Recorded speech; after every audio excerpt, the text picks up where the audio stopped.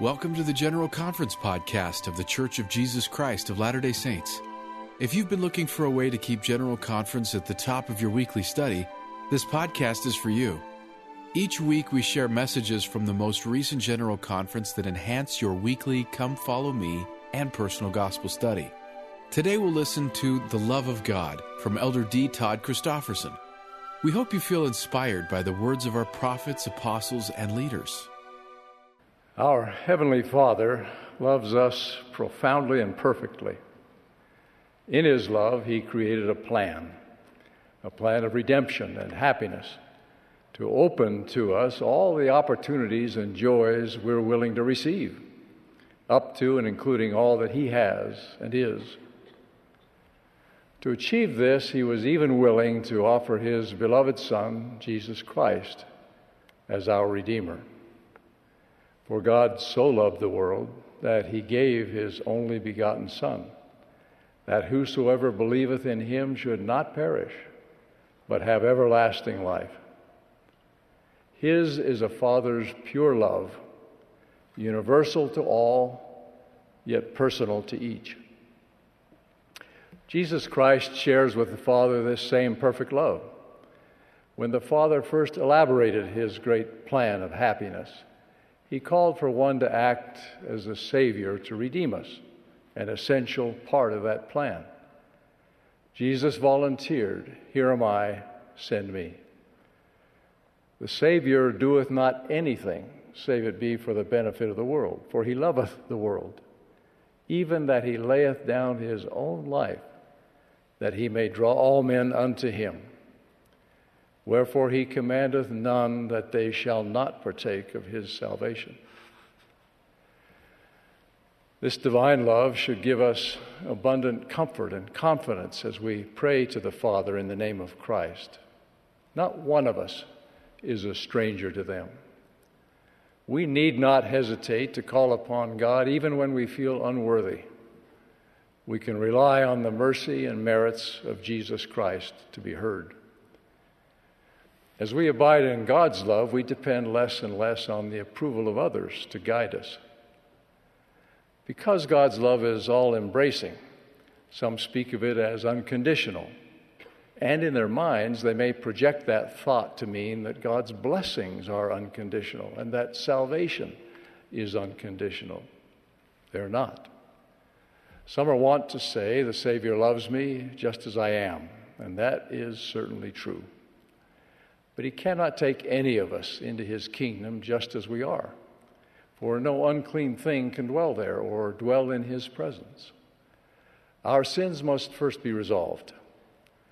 Professor Hugh Nibley once noted that the kingdom of God cannot endure if it indulges even the smallest sin. Quote, "The slightest taint of corruption means that the other world would be neither incorruptible nor eternal. The tiniest flaw in a building, institution, code, or character will inevitably prove fatal in the long run of eternity." End quote.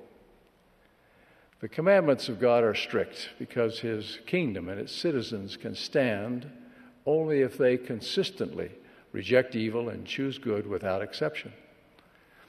Elder Jeffrey R. Holland observed, Jesus clearly understood what many in our modern culture seem to forget, that there is a crucial difference between the commandment to forgive sin, which He had an infinite capacity to do, and the warning against condoning it, which He never did, even once. Despite our present imperfections, however, we can still hope to attain a name and standing, a place in His church and in the celestial world. After making it clear that He cannot excuse or wink at sin, the Lord assures us, "Nevertheless, he that repents and does the commandments of God shall be forgiven. And as often as my people repent, will I forgive them their trespasses against me." Repentance and divine grace resolve the dilemma. Remember also the words which Amulek spake unto Zeezrom in the city of Ammonihah, for he said unto him that the Lord surely would come to redeem His people, but that He should not come to redeem them in their sins, but to redeem them from their sins. and he hath power given unto him from the Father to redeem them from their sins because of repentance. Therefore he hath sent his angels to declare the tidings of the conditions of repentance, which bringeth unto the power of the Redeemer unto the salvation of their souls. With the condition of repentance, the Lord can extend mercy without robbing justice, and God ceaseth not to be God. The way of the world, as you know, is anti-Christ, or anything but Christ. Our day is a replay of Book of Mormon history, in which charismatic figures pursue unrighteous dominion over others, celebrate sexual license, and promote accumulating wealth as the object of our existence. Their philosophies justify in committing a little sin, or even a lot of sin, but none can offer redemption. That comes only through the blood of the Lamb. The best the anything but Christ or anything but repentance crowd can offer is the unfounded claim that sin does not exist, or that if it exists, it ultimately has no consequences.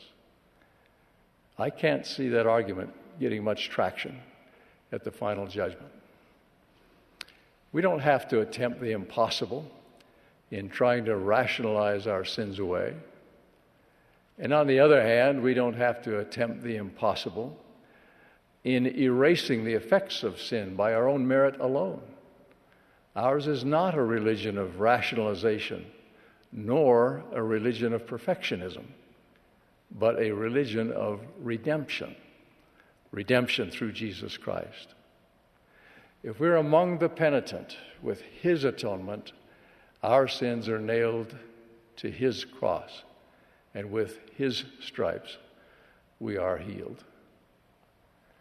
I've long been impressed by, and have also felt, the yearning love of the prophets of God in their warnings against sin. They're not motivated by a desire to condemn. Their true desire mirrors the love of God. And in fact, it is the love of God. They love those to whom they're sent, whoever and whatever they may be like. Just as the Lord, his servants, do not want anyone to suffer the pains of sin and poor choices. Alma was sent to declare the message of repentance and redemption to a hate-filled people who were willing to persecute, torture, even kill Christian believers, including Alma himself. Yet he loved them and yearned for their salvation. After declaring the atonement of Christ to the people of Ammonihah, Alma pleaded, "And now, my brethren, I wish from the inmost part of my heart, yea, with great anxiety, even unto pain, that ye would hearken unto my words and cast off your sins, that ye may be lifted up at the last day and enter into God's rest." In President Russell M. Nelson's words, it is precisely because we do care deeply about all of God's children that we proclaim his truth. The love of the Father and the Son is freely given, but also includes hope and expectations. Again, quoting President Nelson, God's laws are motivated entirely by his infinite love for us and his desire for us to become all we can become. Because they love you, they do not want to leave you just as you are. Because they love you, they want you to have joy and success. Because they love you, they want you to repent, because that is the path to happiness. But it is your choice. They honor your agency. You must choose to love them, to serve them, to keep their commandments. Then they can more abundantly bless you as well as love you. Their principal expectation of us is that we also love. He that loveth not knoweth not God, for God is love. As John wrote, "Beloved, if God so loved us, we ought also to love one another." Former Primary General President Joy D. Jones recalled that as a young couple, she and her husband were called to visit and minister to a family who hadn't been to church for many years. It was immediately clear in their first visit they were not wanted. After the frustration of additional failed attempts, and after much sincere prayer and pondering, Brother and Sister Jones received an answer to the why of their service in this verse from the Doctrine and Covenants. Thou shalt love the Lord thy God with all thy heart, with all thy might, mind, and strength, and in the name of Jesus Christ thou shalt serve him. Sister Jones said, we realized that we were sincerely striving to serve this family and to serve our bishop, but we had to ask ourselves if we were really serving out of love for the Lord. We began looking forward to our visits with this dear family because of our love for the Lord. We were doing it for him. He made the struggle no longer a struggle. After many months of our standing on the doorstep, the family began letting us in. Eventually, we had regular prayer and tender gospel discussions together. A long-lasting friendship developed. We were worshiping and loving him by loving his children. In acknowledging that God loves us perfectly, we might each ask, how well do I love God? Can he rely on my love as I rely on his? Would it not be a worthy aspiration to live so that God can love us, not just in spite of our failings, but also because of what we are becoming? Oh, that he could say of you and me, as he said of Hiram Smith, for example, I, the Lord, love him because of the integrity of his heart. Let us remember John's kind admonition. For this is the love of God, that we keep his commandments. And his commandments are not grievous. And indeed, his commandments are not grievous, just the opposite. They mark the path of healing, happiness, peace, and joy. Our Father and Redeemer have blessed us with commandments. And in obeying their commandments, we feel their perfect love more fully and more profoundly. Here is the solution for our incessantly quarrelsome times: love of God. As Elder Holland observed just a moment ago, in the golden age of Book of Mormon history, following the Savior's ministry, it's reported that there was no contention in the land because of the love of God, which did dwell in the hearts of the people. As we strive toward Zion, remember the promise in Revelation. Blessed are they that do his commandments, that they may have right to the tree of life and may enter in through the gates into the holy city. I bear witness of the reality of our Heavenly Father and our Redeemer Jesus Christ, and of their constant, undying love. In the name of Jesus Christ, amen.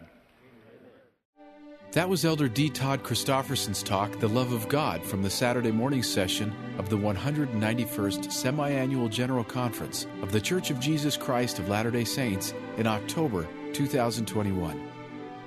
We love what President Nelson reminded us at the close of this last conference. He said, "We have been given our charge for the next 6 months. How will we be different because of what we've heard and felt?" Wherever you are in the world, and whatever today brings your way, we hope you feel God's love for you as you ponder this message and discover how you will be different because of what you've heard and felt. Thanks for joining us for the General Conference podcast. If you haven't already, be sure to subscribe wherever you listen so you can get new episodes delivered directly to you as soon as they're released. It's a great way to include General Conference in your weekly study. Have a great day.